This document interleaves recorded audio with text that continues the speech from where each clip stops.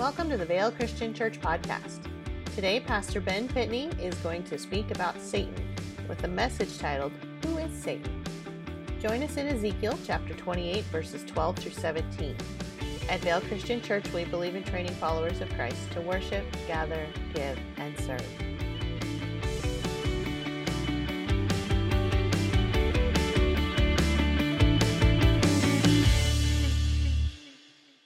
Oh, it seems so unholy and irreverent.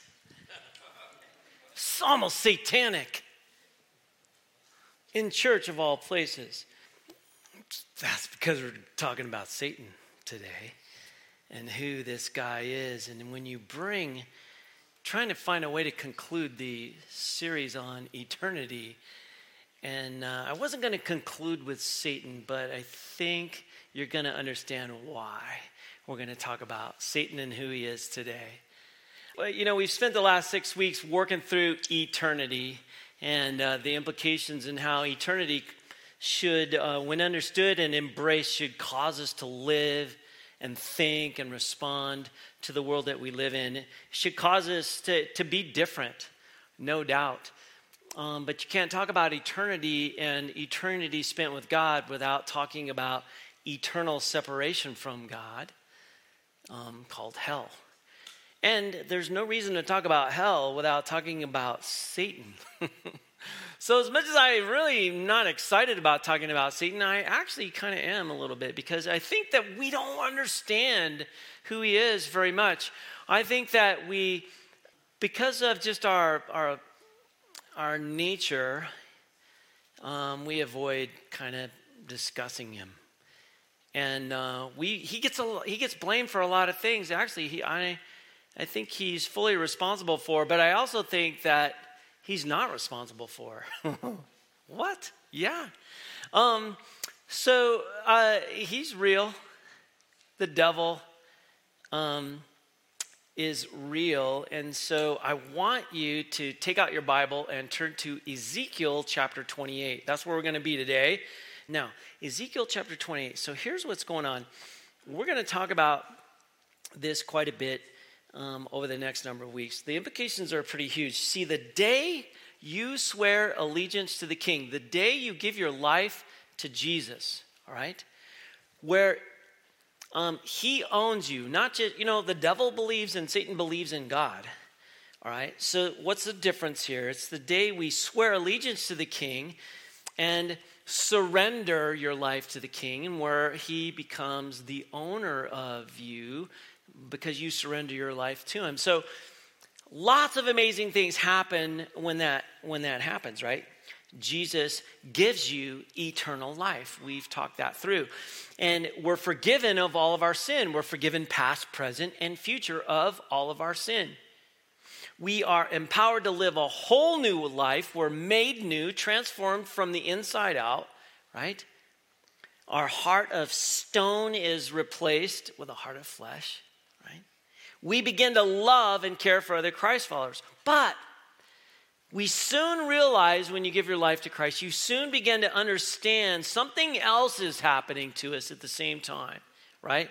We begin to struggle with what God expects from us and to live the way God wants us to live. We begin to struggle with that. Why do we have these struggles? Why is this so hard, right?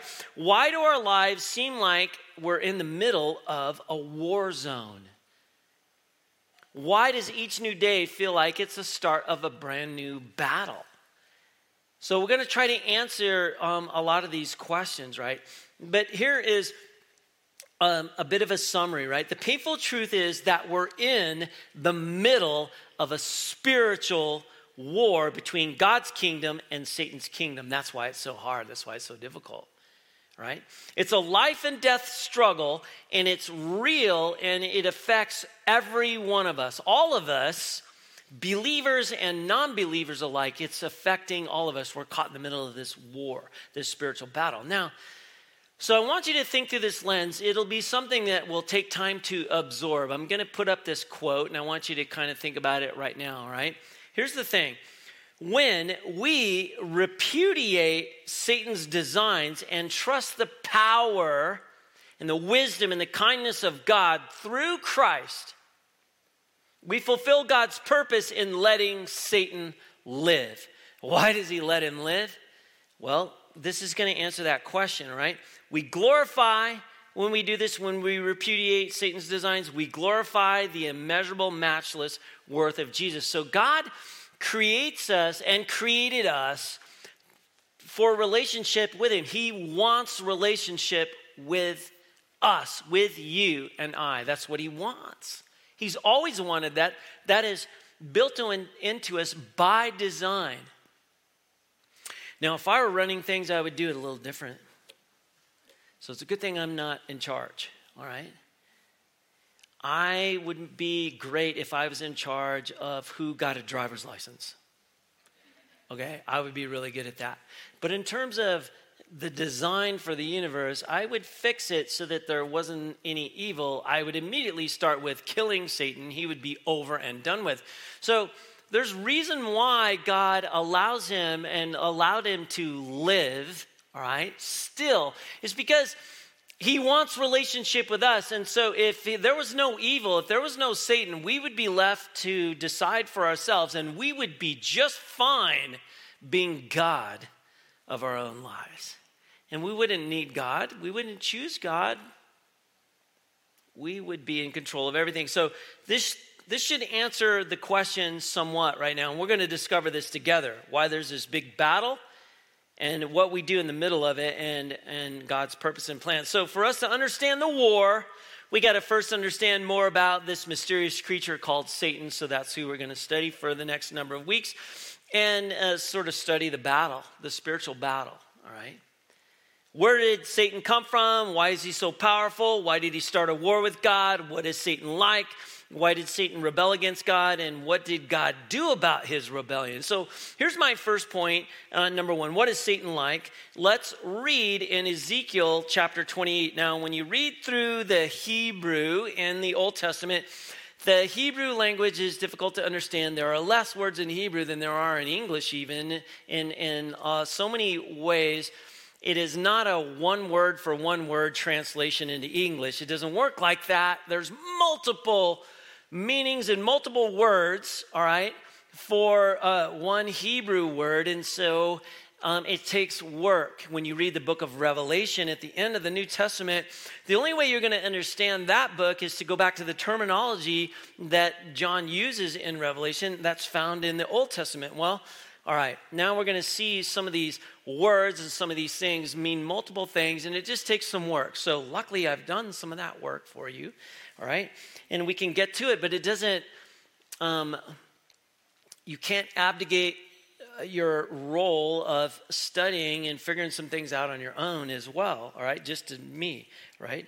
So in chapter 28, let's start right at verse 11. The Lord's message came to me, Son of man, sing a lament for the king of Tyre and say to him, this is what the sovereign Lord says. You were the sealer of perfection, full of wisdom and perfect in beauty. You were in Eden, the garden of God. Every precious stone was your covering, the ruby, topaz, and emerald, the chrysolite, onyx, and jasper, the sapphire, turquoise, and beryl. Your settings and mounts were made of gold. On the day you were created, they were prepared. Verse 14, I placed you there. With an anointed guardian cherub, you were on the holy mountain of God. You walked about amidst fiery stones. You were blameless in your behavior from the day you were created until sin was discovered in you. In the abundance of your trade, you were filled with violence, and you sinned, so I defiled you and banished you from the mountain of God. The guardian cherub expelled you from the midst of the stones of fire. Your heart was proud because of your beauty, and you corrupted your wisdom on account of your splendor. I threw you down to the ground. I placed you before kings that they might see you. Okay, now, wow, that's a very descriptive piece of scripture, right?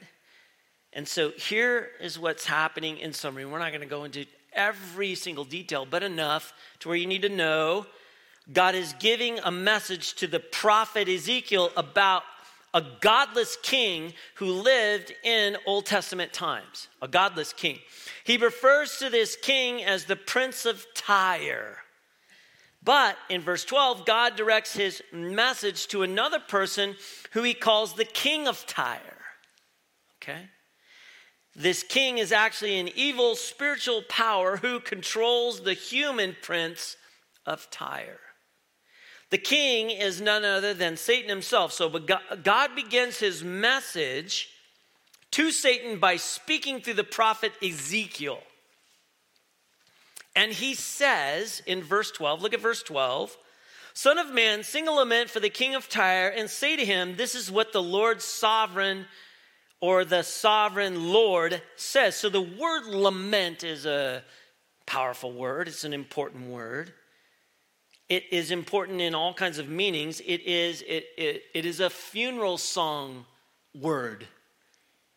A heart-rending song of sadness. That's what lament means. It's the idea of crying. It's the idea of sobbing or weeping in grief because of a broken heart. It's obvious that Satan has broken God's heart. How does this happen?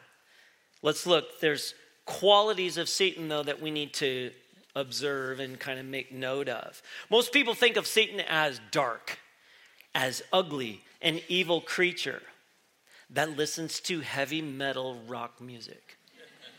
Okay. I don't know, that's what we think. It's not true. Do you know the lead singer for Megadeth is a Christ follower?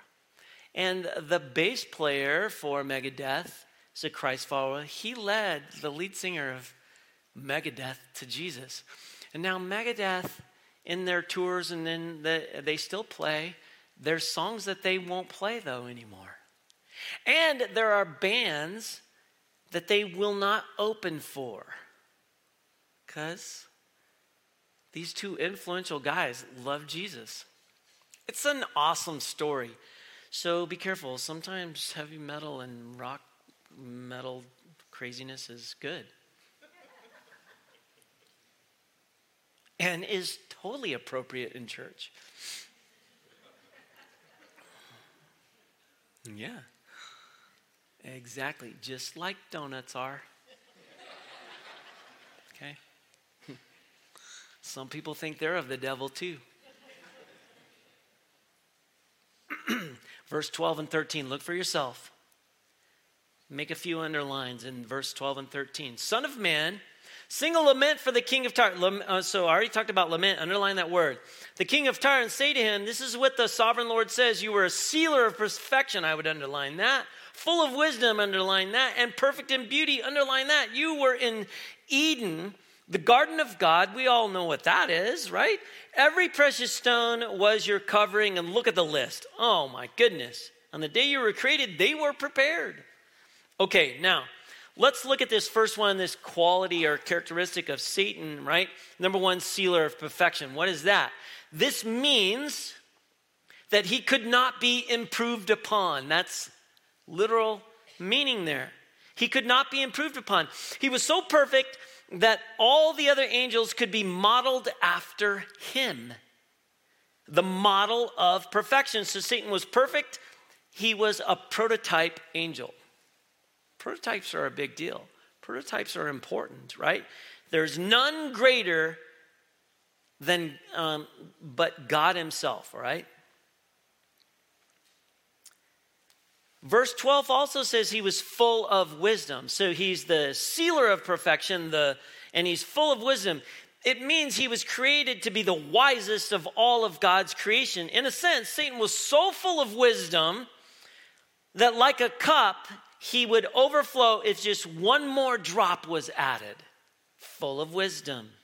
He was filled to capacity, in other words.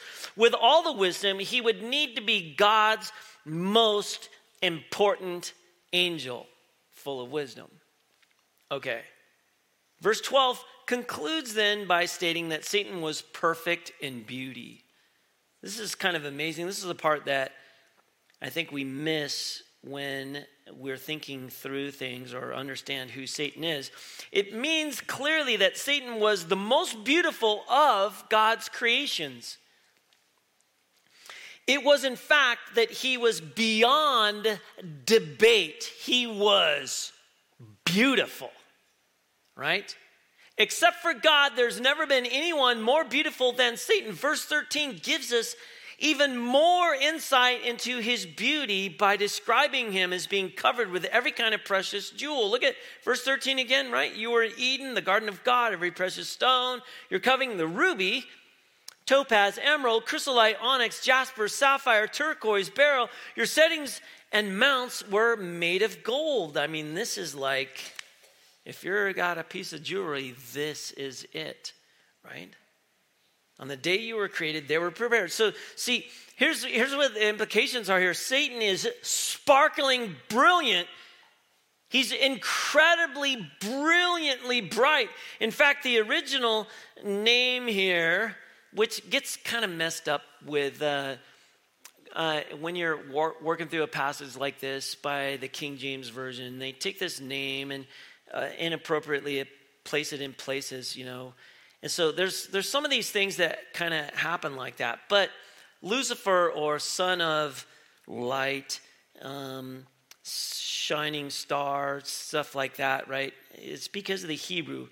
It just means that light from heaven or shining one. You learn from verse 13, your settings and mounts were made of gold. Settings and mounts can also, this is crazy, settings and mounts can also be translated tambourines and flutes. That's why we don't want any tambourines in here. Get that out of here. Very satanic. No tambourines. Especially tambourines that got like little ribbons on them and stuff. Okay. All right. Now you understand the Hebrew better. The Bible, what is the Bible doing here? Watch this. The Bible is drawing us a word picture that describes Satan as sparkling, beautiful, brilliant musical instrument. It's like this musical instrument is played to praise God. His very presence, Satan's presence, right? Satan's every word and action was to be like a beautiful song that spoke of and praised God's presence and God's greatness. He was it's like this, he's a walking advertisement of the awesomeness of God. Nothing else in creation could compare to him. He was perfect in every way, that simply being in his presence would likely cause celebration of God's incredible creativity. He is the pinnacle. He is the essence of God's creative handiwork. Wow. I don't know if you've ever thought of Satan like that, but man, now that changes some things, doesn't it? In the way you think about who this creature is. And if I just said it like this, does it surprise you now that sin and evil sometimes appears to be beautiful? Of course. Okay, let's talk about the authority of Satan. Look at verse 14. I placed you there with an anointed guardian cherub. You were on the holy mountain of God. You walked about amidst fiery stones. So God not only created him to be awesome in appearance, but he created him to have great authority. It may be that God gave him more power, more privileges than any other created being. You know, when the president gets off of the helicopter or Air Force One, you know who's right there at the entrances and exits? In front of the White House, and everywhere he goes, there's like these guardians, right? These unbelievable men and women who just have a tremendous amount of authority, guardian authority. And they just basically represent the guardian authority of our president. And they can be found in front of all kinds of dignitaries. places where they live or work, embassies, things like that. Now think of this then.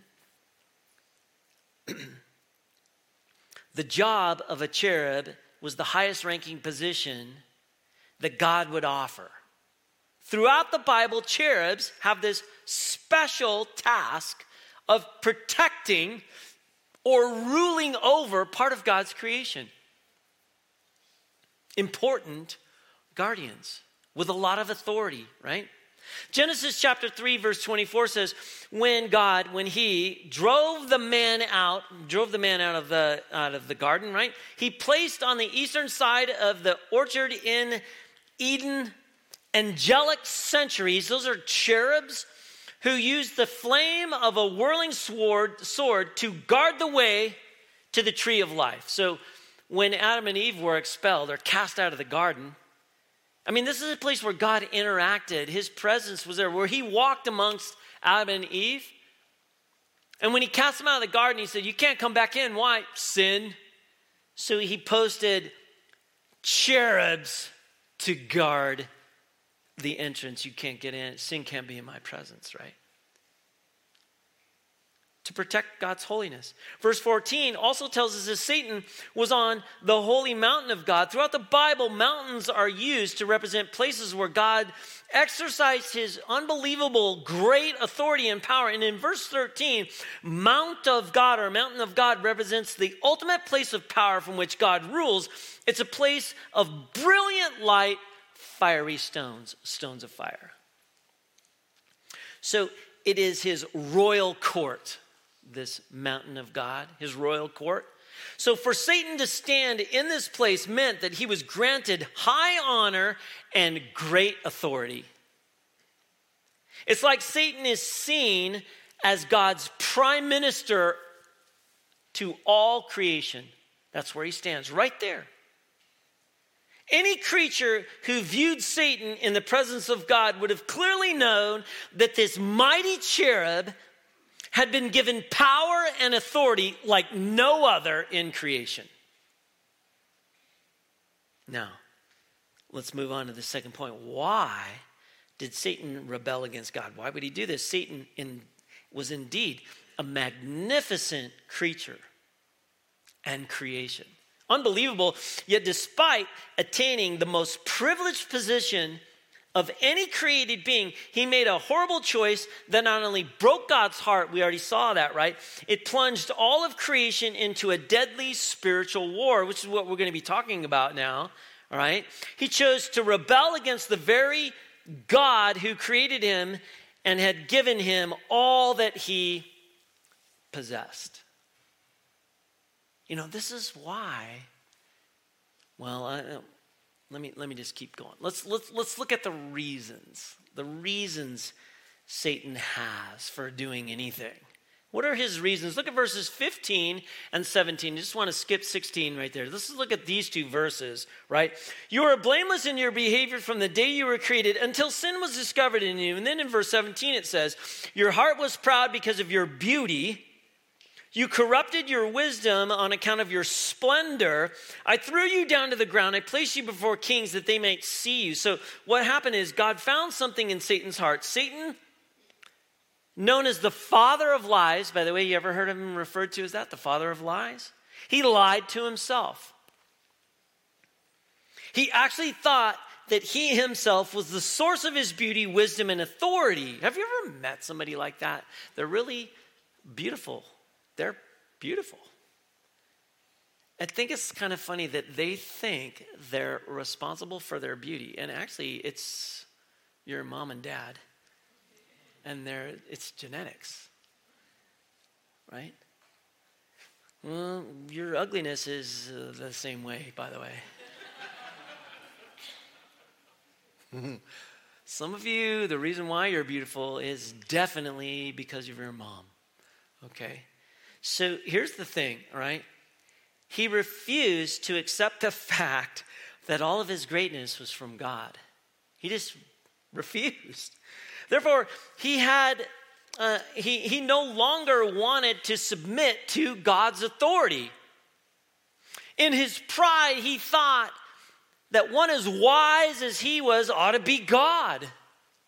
That one as beautiful as he was ought to be worshiped, and he shouldn't have to worship another person, right? Satan's incredible pride led to his rebellion, and he started a terrible war with God. Well, what's his plan? Let's look at his plan. Because being filled with pride was Satan's main problem, and his pride grew, and he determined to overthrow the government of heaven, seize control of all of God's power.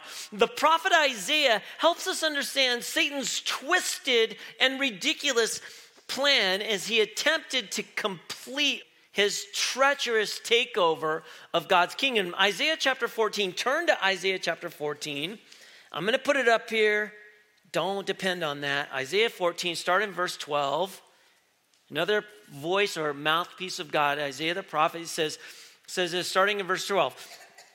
Look how you've fallen from the sky, O shining one, son of the dawn. You've been cut down to the ground, O conqueror of nations. You said to yourself, I'll climb up to the sky above the stars of El. I will set up my throne. I will rule on the mountain of the assembly of the remote slopes of Zaphon. I will climb up to the tops of the clouds. I will make myself like the Most High. How many times, this is Satan here. This is Satan speaking here. How many times does Satan say, I will? He says it 5 times. I'll just count it for you, right? From eternity past until the fall of Satan, there's only one will. One will. And that was the will of God. Creation in its entirety was designed to work in perfect harmony as long as that creation submitted to the will of God. Satan, however, put another will into creation when he rebelled. He now chose to operate from his own will. Each of the I wills in Isaiah is evidence of Satan's desire to have more and more power and to push God out of his life and to become an owner, not a steward of God. You see, that's why we talk about ownership and stewardship all the time. Look at the first I will. I will climb up to the sky, because Satan was in such high command. He had access to the very presence of God. What a moving experience it must have been to enter into the grandeur of God's throne. I'm sure powerful. And yet, he could only do so with God's permission. Because of Satan's pride, though, he no longer wanted to come to God's heaven by permission. He wanted to own it, right? He didn't want to be a steward of it. He wanted to move God off of this throne and occupy that throne as if it were rightfully his. Satan wanted to storm heaven and take it as his own kingdom. That's what's meant when he said, I will climb up to the sky. Let's keep going. Above the stars of El, I will set up my throne. So to understand the second I will, you got to understand what Isaiah is referring to when he says the stars of El. The stars of El, or the stars of God, these important figures are not the stars that hang in the sky. They're angelic beings. And they're twisted all the time, who these angelic beings are and who they serve and all these kinds of things. But in Job chapter 38 and verses 4 through 7, God tells us that these stars are actually angels. God had given Satan the job of overseeing angels. This was a tremendous responsibility. It was a portion of great power. So Satan, however, did not create the angels. He just ruled over them on God's behalf. And so the angels knew that Satan's orders were really God's orders. They clearly knew that God had ultimate authority. So tragically, this was not enough for Satan, right? Satan wanted the angels to worship him. He wanted to replace God and rule the angels on his own. He wanted the angels to worship him and join him in his rebellion against God. keep going. I will rule on the mountain of the assembly or of assembly on the remote slopes of Zephon. So we need to understand several words here, and words are a big deal, and words confuse us sometimes because they don't translate one to one. The word rule basically means to sit as one in authority. So the words on the mountain of assembly, on the remote slopes of Zephon, it's a description. It's very descriptive. Biblical meaning of the name Zephon is that sees and observes, that expects or covers. So when you put this together, it refers to the highest place of authority and rulership that exists. That's what's being described here. Psalm chapter 48, 1 and 2, Isaiah 2, 2. Only God can rule from this place. The word assembly refers to all of creation. Psalm 89. While it's true that Satan was delegated tremendous authority to rule for God and therefore had tremendous power, he wanted more. He wanted to sit on God's throne and rule it and rule over all of God's creation, both in heaven and on earth. I'll rule on the mountain of assembly on the remote slopes of Zephon. Here's the next one. I will climb up to the tops of the clouds. So this has special meaning, just like everything, right? Many times throughout the Bible, all over the Bible, God appears to people in clouds. Have you seen that? Or noticed that? They were evidence of the beauty and the glory of God, and sometimes the clouds sort of veil or cover the glory of God because you would just melt in the presence of his glory and his beauty.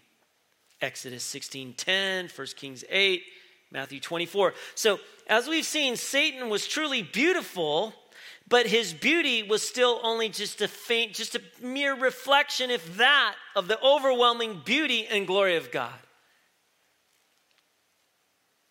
How ridiculous to think that he could become more beautiful than the God who created him. How ridiculous. Obviously, Satan has become so drunk with his own pride that he's lost all reason. He now wants all of God's glory. Next, I'll make myself like the Most High. This is Satan's last I will. And it's, I think, the most tragic. He actually thought he could be like God. Satan must have realized that he was just a mere creation of the all-powerful God. I mean, he's brilliant and wise, right? He's not dumb. He had to have known that he's no match for God, the God of all creation. Even in his drunkenness of pride, he must have understood God's overwhelming greatness. How then did he imagine in his wildest thoughts that he would be or could be like God? God is the only being in all of eternity who's responsible only to himself. No one tells God what to do. He does what he pleases. Nevertheless, Satan insists on being like God in that he too wanted only to answer to himself. He's determined to be his own God and have all other created beings worship him. Somewhere before time begins, a terrible tragedy takes place. Satan, the most beautiful, the wisest, the most powerful of all created beings, turned against God, started a war with God that he couldn't and will not win. So let's move on to this third point. Then, what did God do about this rebellion? See, Satan in his incredible arrogance had created a new belief. I know that sounds odd to say, but he does. That belief was independence from God. It starts in the garden, right? Independence from God is better than dependence upon God. That's the new belief. Independence from God is better than dependence on God. God wants dependence on him. Satan wants you to think that independence from God is better. That's his plan. That's him. That's what he's all about. Or you can see it another way. A created being could be far more successful. You could be far more happy and satisfied by worshiping yourself rather than worshiping God. That's his thinking. Clearly, this was a serious challenge to God and God's authority. So God's response to this horrendous rebellion was both swift and final, by the way. Ezekiel 28, look at the second half of verse 16 now. And the second half of verse 17, so I defiled you and banished you from the mountain of God. The guardian cherub expelled you from the midst of the stones of fire. I threw you down to the ground. I placed you before kings that they might see you. Isaiah 14:12. Look how you've fallen from the sky, O shining one, son of the dawn. You've been cut to the ground, O conqueror of the nations. See, Satan was stripped of his authority to act for God. He was left in disgrace for everybody to see, by the way. All the kings in front of everybody. He was stripped of his rank as guardian of the throne of God, stripped of his rank, removed of his powerful office as head administrator in God's government. God in his holiness couldn't tolerate rebellion and evil in his kingdom. He had to drive Satan from heaven. How do we know? He's expelled from the midst of the fiery stones. That's heaven, thrown to earth violently by a holy, angry God, right? And though the battle between Satan and God began in heaven, much of that battle is now being fought on earth. That's what we're going to be working through and observing and equipping ourselves with, because this is a battle. We sing about it all the time. We talk about it. We use the words battle, war, spiritual warfare all the time. But they're like out there kind of words, right? That means that all of us are being caught in the middle of this spiritual war. And I think that we're ill-equipped most of the time. I think we need to focus on it. And Satan, in all of his hatred, in all of his anger towards God, is not about to let us escape from his vicious attacks. He's not going to do it. We've already seen that he is completely drunk with pride. And everything has been distorted. So, can I just give you a few things? Because I can't answer everything today. It's going to take a few weeks.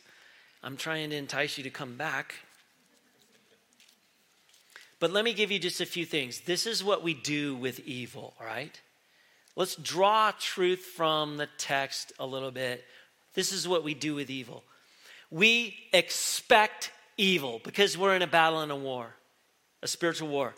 Look at 1 Peter chapter 4, verse 12. Dear friends, don't be astonished that a trial by fire is occurring among you as though something strange were happening to you.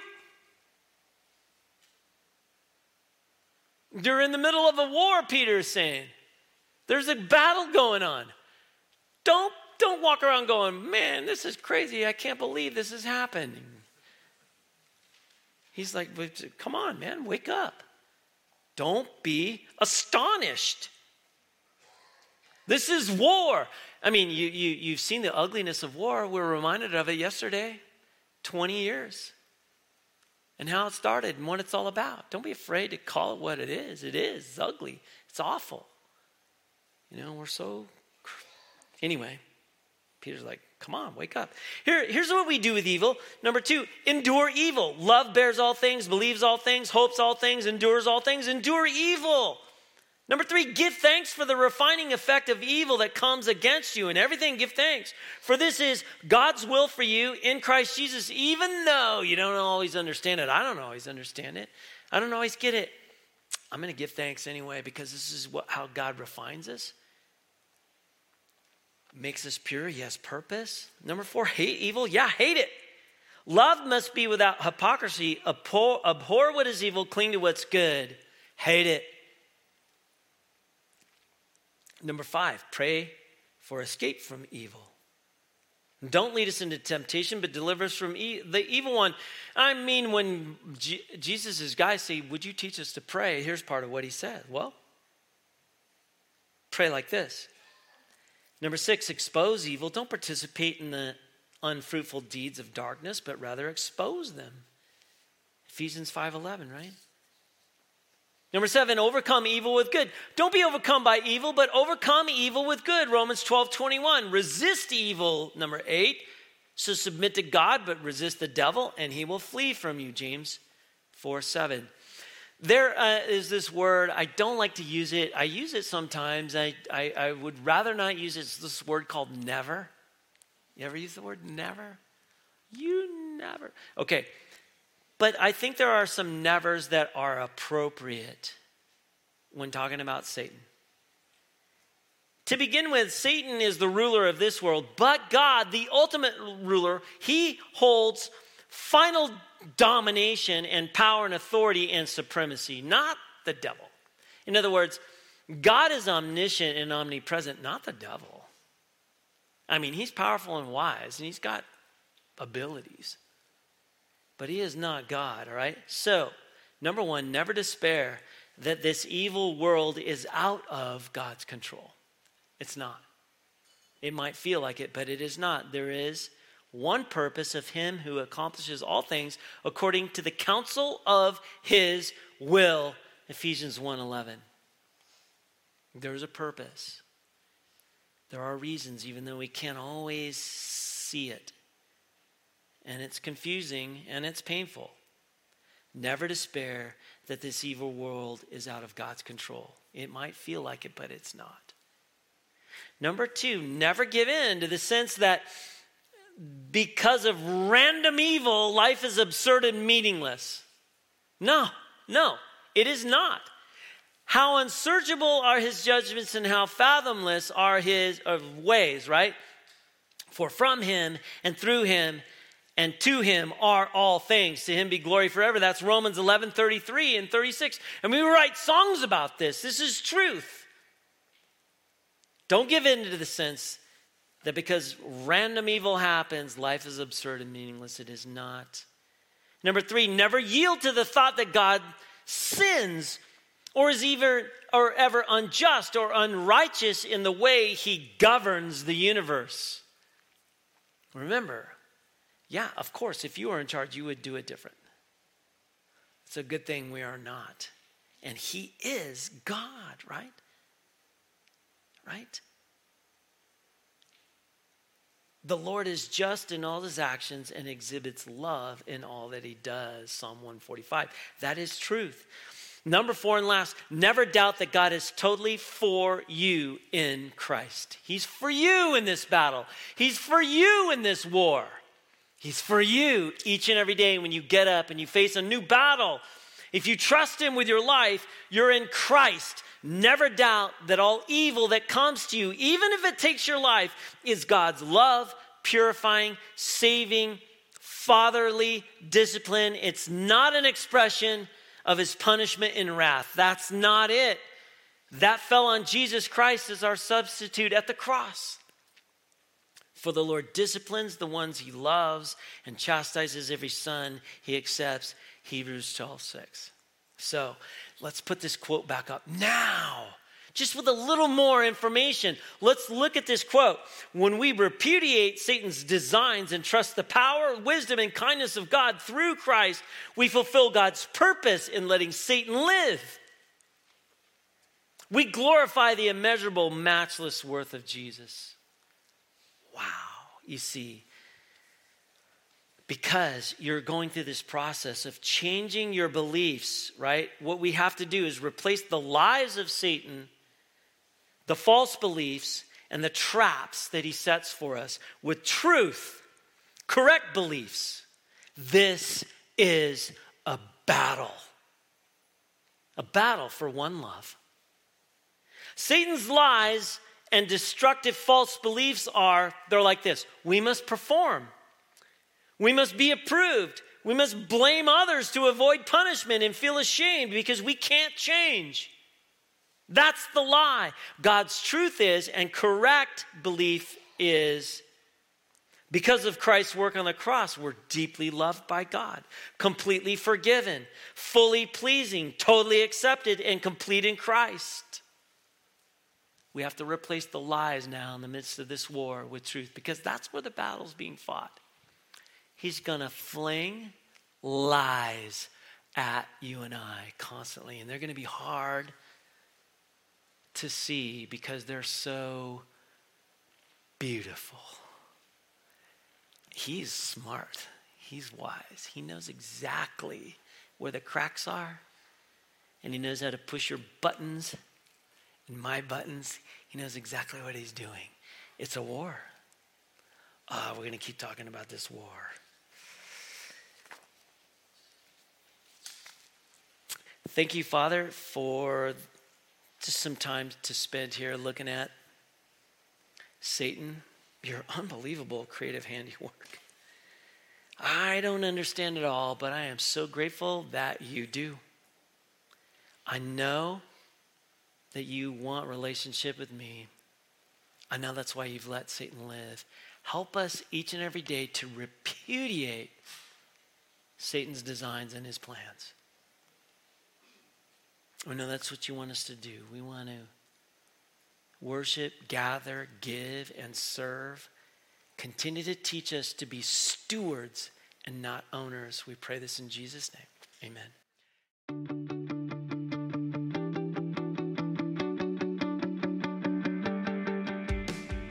Thank you for listening to the Veiled Christian Church podcast.